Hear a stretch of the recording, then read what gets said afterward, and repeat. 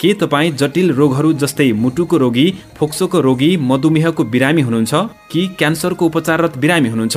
नबिर्सनुहोस्, यदि तपाईँ यी मध्ये कुनै अवस्थामा हुनुहुन्छ भने थप असुरक्षित हुनुहुन्छ। तर पनि चिन्तित नहुनुहोस्। सामान्य कुराहरूमा ध्यान दिनु भएमा आफूलाई सुरक्षित राख्न सक्नुहुन्छ।